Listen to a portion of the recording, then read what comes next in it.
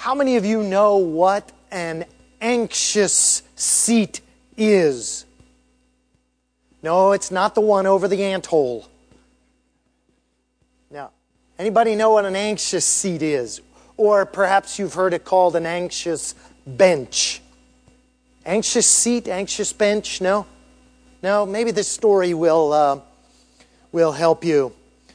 This is the experience of a young lady.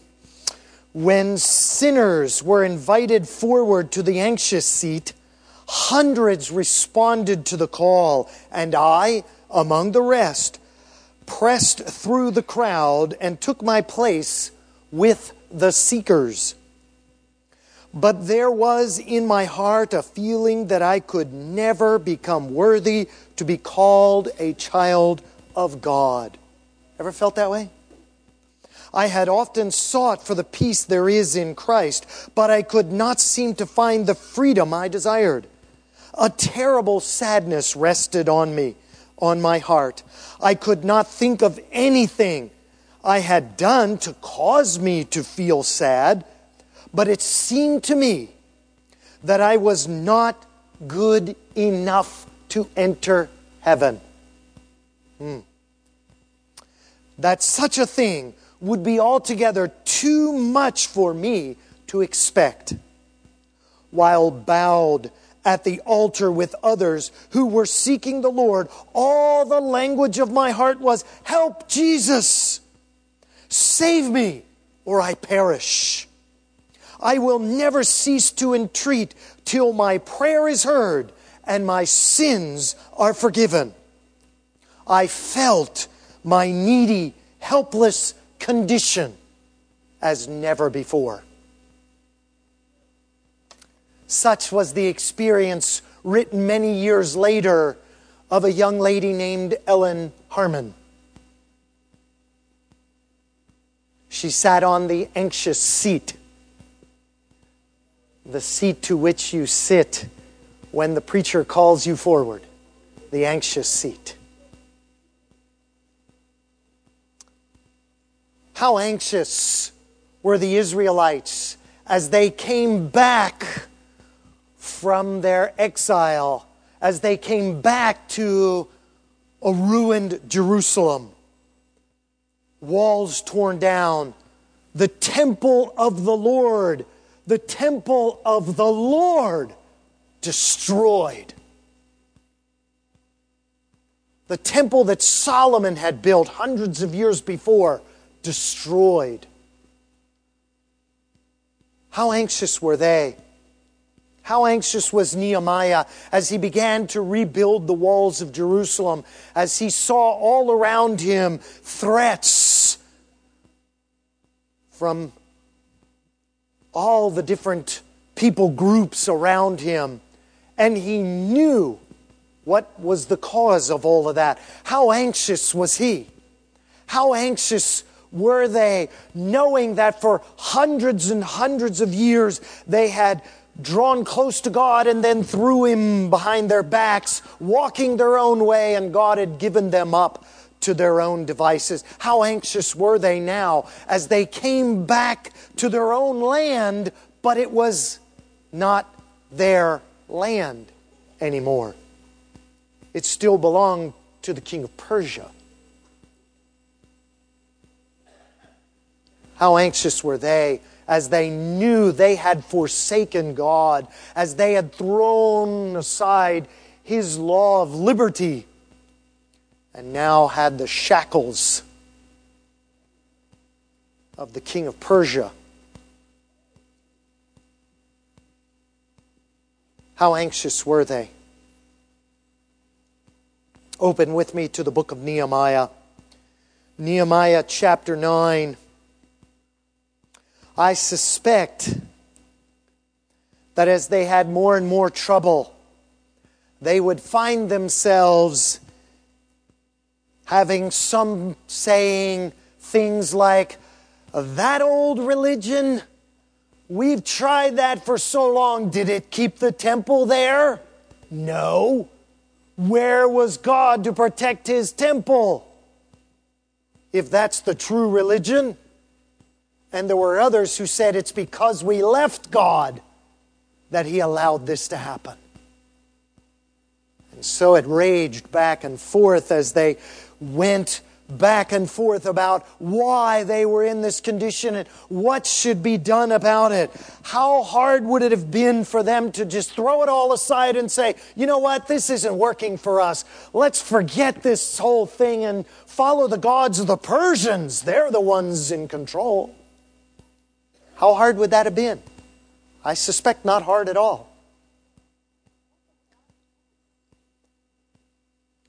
That's always what the devil tempts us with. After he's the one who gets us to go the wrong way, he's the one who causes our trouble, then he says, oh, just throw away your religion. Throw God away.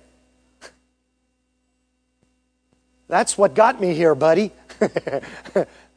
That's what got me in trouble.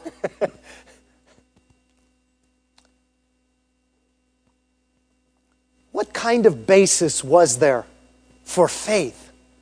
What basis was there for them to have faith in these circumstances, in these difficult times? Why would they have faith? Let's take a look at Nehemiah chapter 9 and see what their response was. See what they chose to hang on to. Nehemiah chapter 9, beginning with verse 1. Now on the 24th day of the month, the children of Israel were assembled with what? Fasting, in sackcloth, and with dust on their heads. Brothers and sisters, take note of what they were doing. In the face of all that told them they should throw God aside, they came back to God with fasting, with prayer, with humility. They came back to God. They sought God. They wanted a relationship with God. They were seeking Him with everything they had. Everything they had. Because all that they had wasn't very much. With humility. Verse 2. Then those of Israelite lineage separated themselves from all foreigners, and they stood and did what? Confessed. They confessed their sins and the iniquities of their fathers. They were willing to say, we messed up. We messed up. Which is very different from our habit today. Every other commercial you see on television, if you have an accident, call 1-800-GARY or something or another. Right? Call somebody. Call some lawyer referrals. Call somebody. We'll find somebody to blame for you. It was the other guy's fault. It was the lights were wrong. The stop sign was backwards. Something. We'll find somebody to blame. The guy who let his cat out that ran across the road, we'll find something to say that it's not your fault. But these people were willing to come forward and say, we messed up. Confession. Verse 3. And they stood up in their place and read from the book of the law. They turned to God's Word. So notice what they did. They came in humility. They confessed their errors and they turned to the truth. They came back to God's Word. Sounds like a pretty good plan, huh? Sounds like a pretty good plan. And then they worshiped God, beginning in verse 3. And they stood up in their place and read from the book of the law of the Lord their God for 1/4 of the day. And for another 1/4 they confessed and worshipped the Lord their God. Note what they said in their prayers, and I'd like to tell you just how hard it was to say all those names, huh? Yeah, how many of you would like to have gotten up and had that scripture reading, huh? Yeah, not too many of us want to take a crack at all those names, huh? So, yeah, he did a valiant effort there to make those names right. And so I'm just not even going there. We're just going to pick it up in the middle of verse 5. All right, so middle of verse 5, you can see what they said. Stand up and do what? Bless the Lord your God forever and ever. Praise the Lord. Maybe that's what we need to do sometimes more often when we're in trouble, huh? Stand up and bless the Lord forever and ever. It is awesome. Blessed be your glorious name, they said, which is exalted above all blessing and praise. Wow. The next time you're unhappy about things that haven't gone your way, the next time you find yourself a slave, anybody gone that far down yet? Now, we get bummed out because, my favorite show isn't on my channel. What? The president's coming on with someone I want to, and we're unhappy about that. Maybe it's time we bless the Lord. Maybe it's time we stand up and say that He has such an exalted name. We need to worship the Lord. And then they did 3 things. Watch what they did.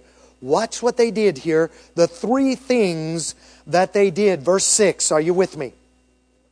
You alone are whom? The Lord. They acknowledged the lordship of God. They hadn't been doing that, had they? In fact, it was because they had cast the Lord behind their back that they were in all of this trouble. And so they came back to acknowledging the lordship of the God of heaven. Number 2, they acknowledged Him as Creator. Notice, you have made heaven, the heaven of heavens, with all their host, the earth and everything on it, the seas and all that is in them. Does that sound familiar to you, that language? Let's see, that might come from like Exodus, what was it? Exodus 20? Yeah, Exodus 20 verses, what were they? 8.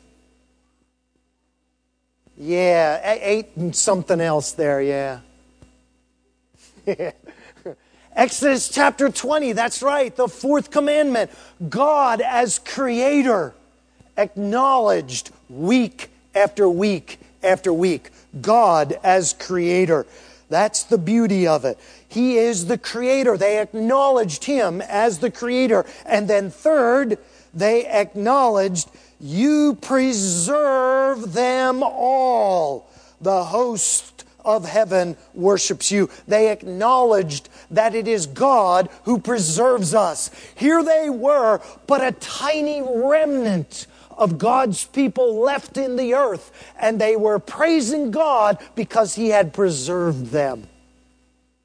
That's awesome stuff right there, because it tells that even in our lowest low, even in our deepest, darkest trouble, we can turn and praise God for what He has done for us.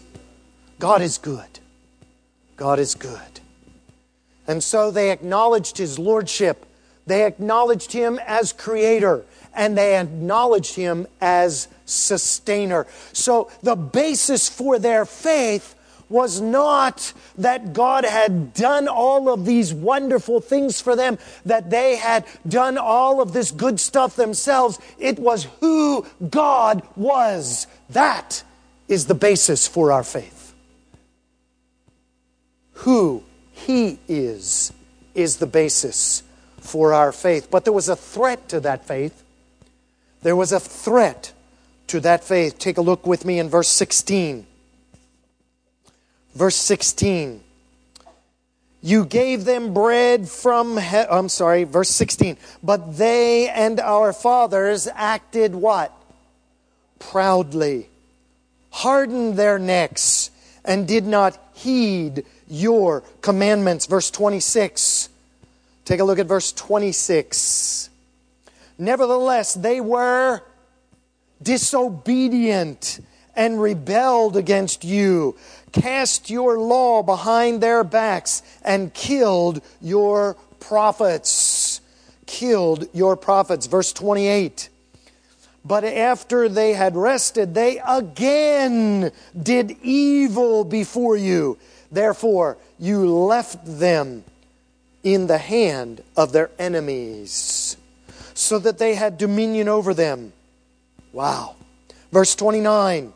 And testified against them that you might bring them back to your law, yet they acted proudly and did not heed your commandments, but sinned against your judgments.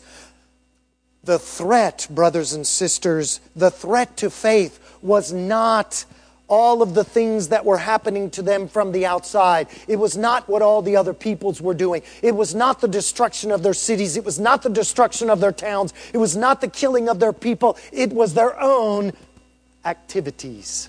Their own disobedience was the real threat. They turned away from God in spite of His blessings. And they did three things. They did three things when they did that. Look at verse 16 again. Look again at verse 16.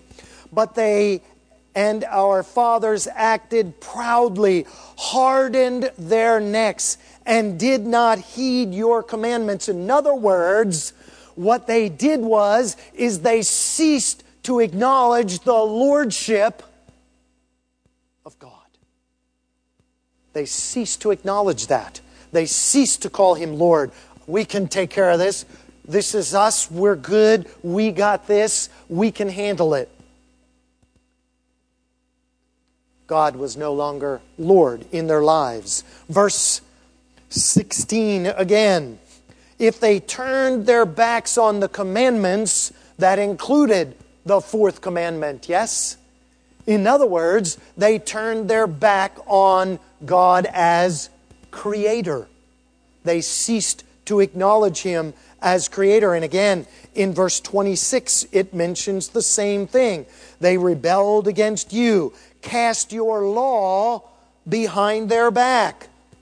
They ceased to acknowledge Him as Creator. How long would you last at your job if you ceased to acknowledge the guy that sits at the desk as your boss? Right? And yet, this is what they did, not just with a boss on the earth, but with the Creator, the one who made this happen. And then finally, they ceased to acknowledge Him as the sustainer, verse 28. And after they had rest, so they had times where they had come back to God, but then left Him again. The one who brought them back, they didn't say, hey, this is the guy we need to stay with because He will sustain us. He will preserve us. He will continue to bless us. They left God after they had been with Him again and again and again. They refused to acknowledge Him as the sustainer, the one who would continue to bless them. And so the threat to their faith was their own actions. Their own actions. And we can see the trouble that it leads to. Look at verse 27. Therefore, you delivered them into the hand of their enemies, who oppressed them. And in the time of their trouble, when they cried out to you, you heard from heaven so that they would come back. But then, after they had rest, they did evil again. Verse 30. Yet for many years you had patience with them. They would come back to the Lord, but He would have patience even when they were bad, and testified against them by your Spirit in your prophets. Yet, what would happen? They would not listen. Therefore, notice the cause and effect there. Therefore, you gave them into the hand of the peoples of the land. Verse 32. Now therefore, our God, the mighty, the awesome or the mighty and awesome God who keeps covenant and mercy. Do not let all the troubles seem small before you. All of the trouble they had gone through. They wanted God to notice. They wanted God to see. They wanted God to understand the affliction that they were in. Don't let this seem small to you. Verses 36 and 37. Here we are today, servants. Servants. And the land that you gave to our fathers, He gave them the land. It was their land to eat the fruit and its bounty. Here we are, servants in it. They were owners of the land. It was their land, but now they were servants in it. What does a servant have to do when the person they serve tells them, bring the fruit of the land to me? What do? They obey. They have to take the fruit to him. Before, they could eat of it themselves. They could eat of it themselves to eat its fruit and its bounty. But now, as servants, they returned it to the one that they were serving, and they got the leftovers. Here we are today, servants in the land. And it yields much increase, verse 37, it says, to the kings you have set over us. Wow. How hard was that to write down, I'll bet? Because of our sins, they said. Also, they have dominion over our bodies. It's not just our land, but even our bodies they have dominion over. At any time, they could come in and wipe us all out, and we'd have nothing to say. Even over our bodies and our cattle. The threat was not just that they were servants. That was the result of the threat. The threat to their faith was their own sinfulness. So here they were. Servants in what was their own land, turning to God with sackcloth and ashes, confession, humility, but looking to God in faith. And what was the response? What was the response? Take a look at verse 38, the last verse in chapter 9. Here they are, tempted by everything to give it all up, to throw it away. And yet, look what they choose to do in verse 38. And because of all this, we make a sure covenant and write it. Our leaders, our Levites, and our priests seal it. Brothers and sisters, as they came to the end of their rope, as it were, as they came down to when there was nothing left to grab onto except the promises of God, they latched on and made a covenant with God to turn their hearts back to Him. Okay, this is where you say amen. All right, thank you. Want to make sure I haven't put you totally to sleep yet. This is where they turn back to God. At the very end of their strength, when they have nothing on their own, they turn back to God. Brothers and sisters, do we have to wait that long? Do we have to wait that long? What do we need to wait for? Nothing. Right? We can turn back to God yet. Right now. The first response was to turn back to God. Think about how hard that was.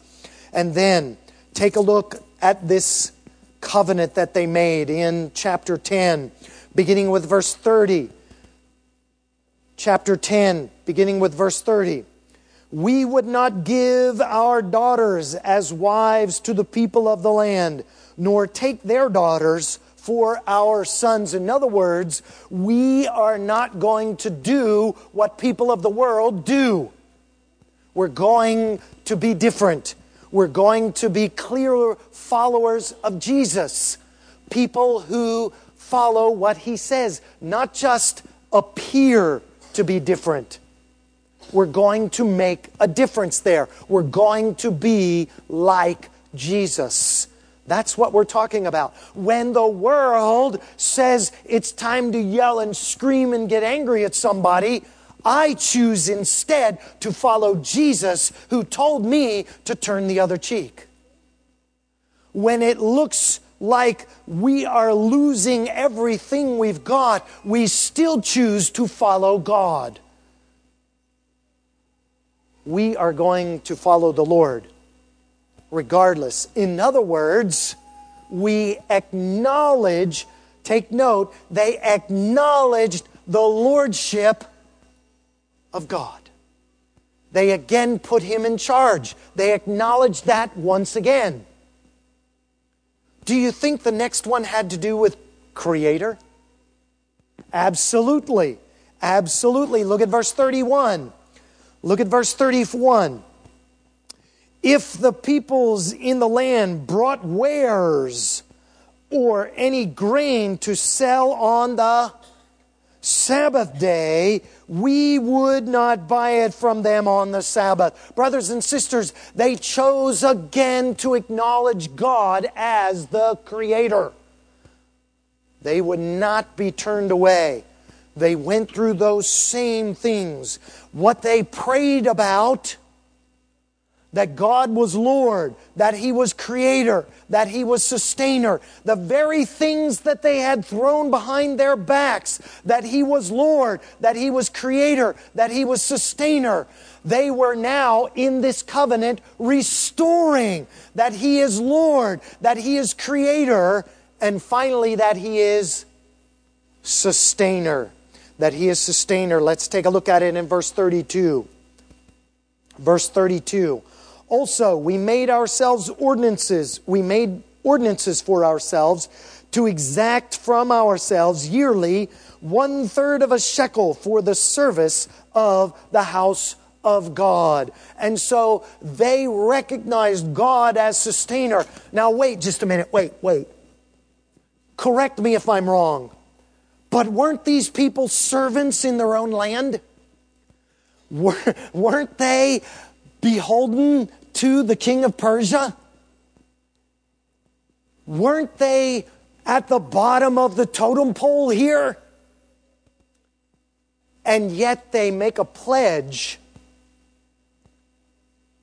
to give to the house of God. When they really didn't have anything, they still made the pledge. And it goes on, verse 35. And we made ordinances to bring the first fruits of our ground. Wait, these are people who at any time are subject to having their food practically snatched out of their mouths, and they're going to give away the first fruits. Not the last fruits, the first fruits of the land. Verse 38. And the priest and the descendant of Aaron shall be with the Levite when the Levites receive tithes. And the Levites shall bring up 1/10 of the tithes to the house of our God, to the rooms of the storehouse. And so they were pledging themselves to return a faithful tithe, even though they were servants and never sure of where their next dime.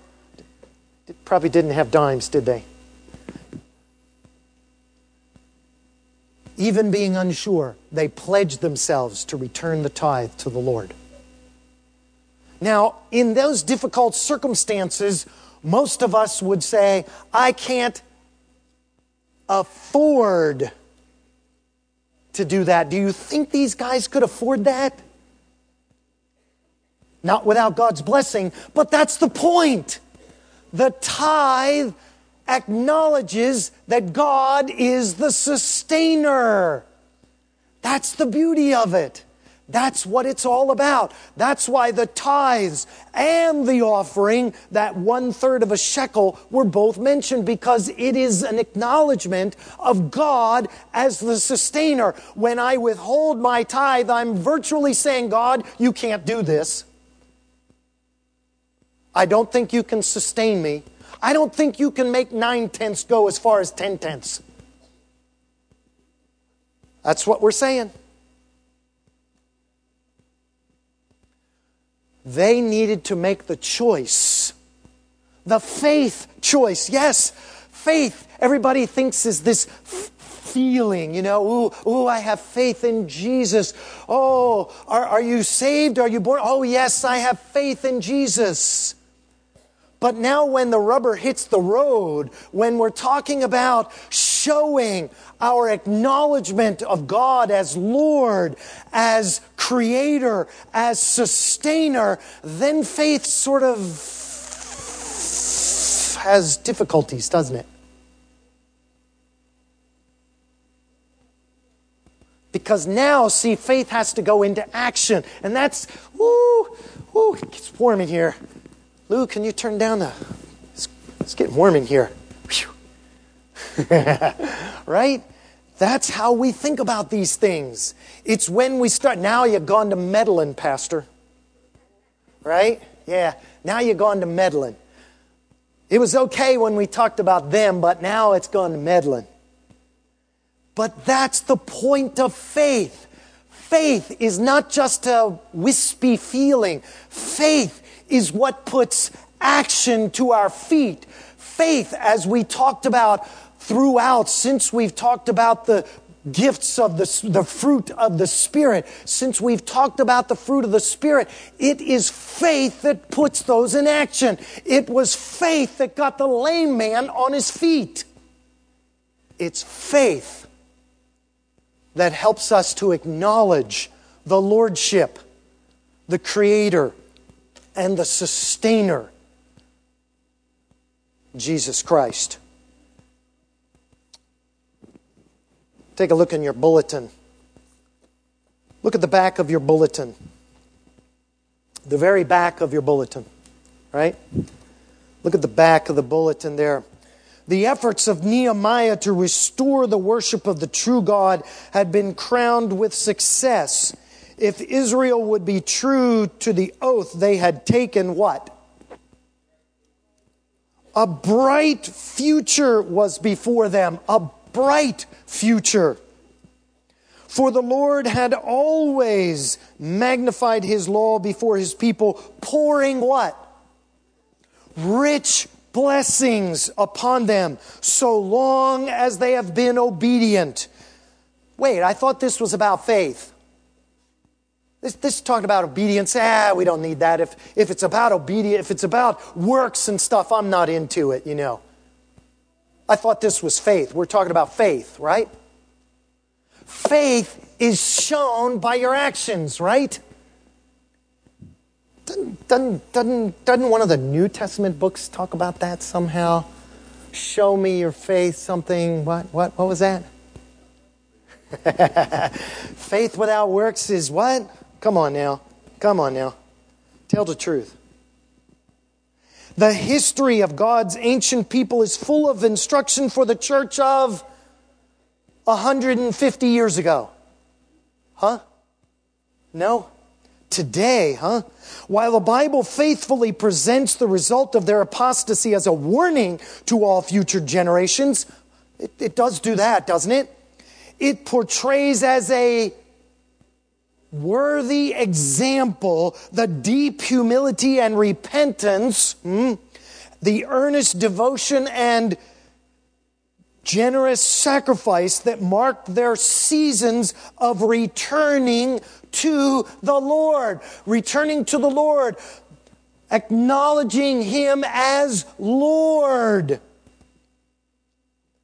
There is encouragement too. I love that. There is encouragement too in the record of God's willingness to receive His backsliding but repentant people. Praise God, huh? Praise God. It would be a scene well-pleasing. What kind of a scene would it be?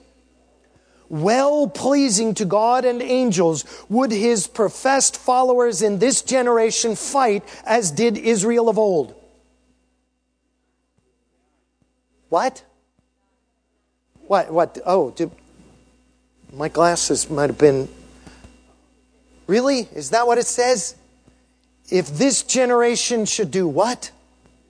Unite as did Israel of old, in a solemn covenant, to observe and to do all the commandments of the Lord. Acknowledge Him as the Creator, right?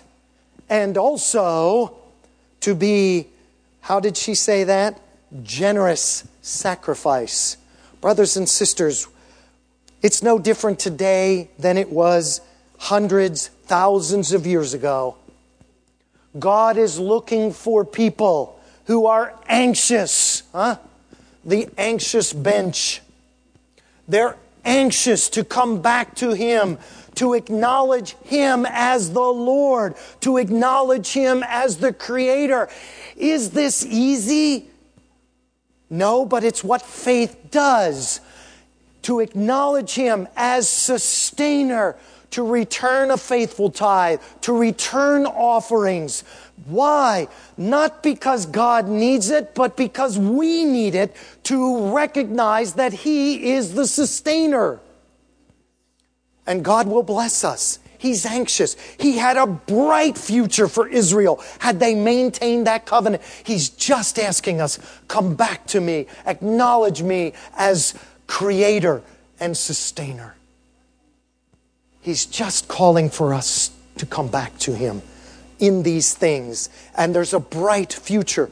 Put our faith in action. That's what He's looking for. It's not just a feeling. It results in action.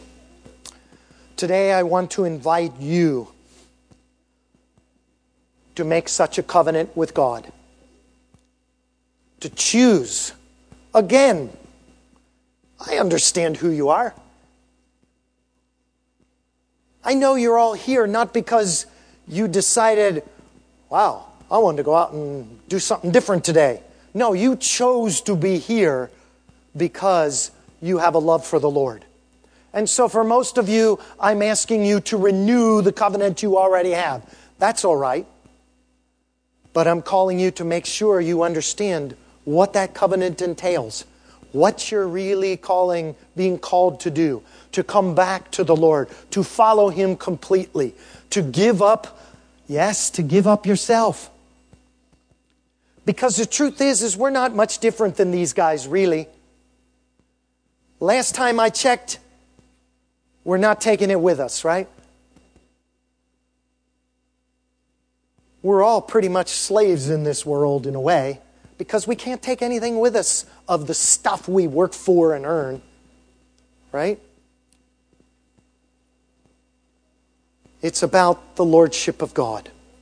That's what we're asking you to return to acknowledge Christ as your not just Savior. I'm anxious for that, to be sure, but also as Lord, Savior and Lord, to renew that covenant and say, yes, Lord, I believe those things, and I recognize that you are the Creator, that you are the Sustainer. We're going to sing in just a moment a song that I want you to look at the words of. Turn in your hymnals for me to 636. It's probably not a song that you're familiar with because we don't sing it very often, I think. And in fact, so little do we sing it that I frankly don't even know the music to this song. I don't even know the music to this song. But fortunately, in little tiny letters down at the bottom, it says that there's an alternate tune. And so we'll sing it with the alternate tune, a tune you're all familiar with. So when you hear the tune, just sing the words. But what I want you to do is think about these words. What I want you to do is think about these words. I want you to think about the Lordship of Jesus Christ in your life. And if you'd like to renew that covenant, or if you'd like to make that covenant for the first time, you've never done it before, I invite you to come down to the anxious seat. Anxious to please God. It's just saying that, hey, I want to acknowledge Jesus Christ.